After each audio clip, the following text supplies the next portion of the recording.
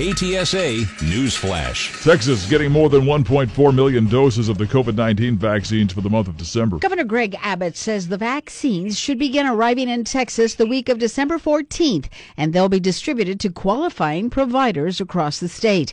Mayor Ron Nierenberg says the vaccines will go directly to the qualifying providers. Metro Health will not be a distribution hub for vaccines, but they will provide technical support, clarify policy, work to ensure equity, and provide technical assistance to vaccination providers. It's not known how many of the vaccines will be sent to Bexar County. Elizabeth Ruiz, KTSA News. H-E-B stores will reportedly be a distribution center for the coronavirus vaccine when it gets here. The grocery giant partnering with the Department of Health and Human Services to take part in an allocation program for the vaccine. Now, H-E-B officials haven't said when they expect to receive the shipments of the vaccine. Metro Health, meanwhile, reporting 83,125 cases of coronavirus in Bexar County since the onset of the pandemic. That includes the nearly 1,500 new cases reported yesterday and 9 new deaths as well. That brings the county's death toll to 1,371. Hospitalization numbers down a little bit to 580, and more than 76,000 patients have recovered.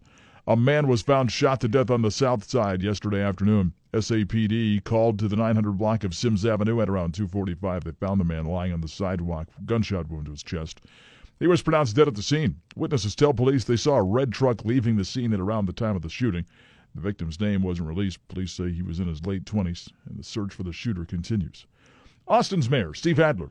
An apology from him this morning. He took his family on a vacation to Mexico while urging everybody else to stay home because of the coronavirus.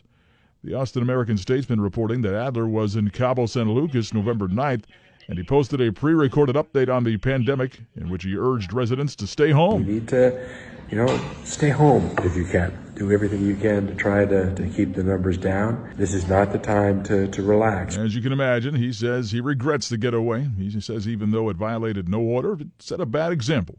Adler traveled to Mexico by private plane. I sobered up, I got to thinking, girl, you ain't much fun since I quit drinking. Sales of alcoholic beverages in Bexar County bars and restaurants off by nearly half this year compared to last year. A 46% drop from January to October 2020 compared to 2019. Those figures indicate the impact of the pandemic on local bars, restaurants, event venues, hotels, and resorts. After several months of shutdown, the state allowed bars to reopen in the summer, but they were subject to restrictions. Alcohol sales rebounded somewhat since July, but they're still well below last year's levels. An assistant city manager who's also been serving as the interim director of the Metropolitan Health District is soon stepping down. Dr. Colleen Bridger let city manager Eric Walsh know she's out as of January. Bridger had planned to resign in July to start her own private consulting business, but she stepped in as interim director of Metro Health after Dr. Dawn Emmerich resigned from that position. Prior to her appointment as assistant city manager, Bridger had been Metro Health director between 2017 and 2019. A park in San Marcos is going to be renamed in honor of a police officer killed in the line of duty. El Camino Real Park on Cottonwood Parkway going to be renamed Kenneth M. Copeland Memorial Park. Copeland was killed in an ambush while serving a warrant in San Marcos 3 years to the day before the renaming ceremony. He was the first San Marcos police officer ever to be killed in the line of duty. Ceremony is going to be tomorrow. It's open only to Copeland's relatives and city staff because of pandemic restrictions, but it is going to be live streamed on Facebook.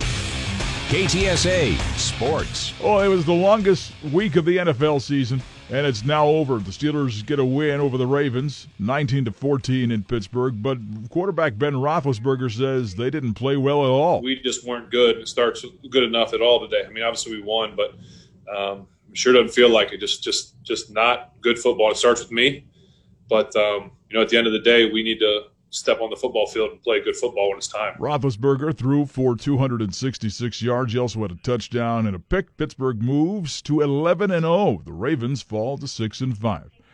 And Russell Westbrook, one and done with the Rockets. ESPN reporting that Houston is sending Westbrook to the Wizards for John Wall and a protected first-round draft pick. The 2016-17 NBA MVP averaged 27.2 points in his only season with the Rockets. Wall, meanwhile, spent his entire career with the Wizards, who drafted him first overall In 2011, he is a 5-time All-Star. KTSA AccuWeather. Mostly sunny today and rather breezy and quite cool with a high of 57. Patchy clouds, chilly tonight down to 31 in the hill country, 37 along the Riverwalk. Tomorrow will turn out mostly sunny, high 63. Saturday, intervals of clouds and sun with a high of 61. I'm meteorologist Joe Lundberg with your KTSA Stevens Roofing AccuWeather forecast. I'm Don Morgan. Get news around the clock at News Talk 550 KTSA and FM 107.1 and news anytime online at ktsa.com.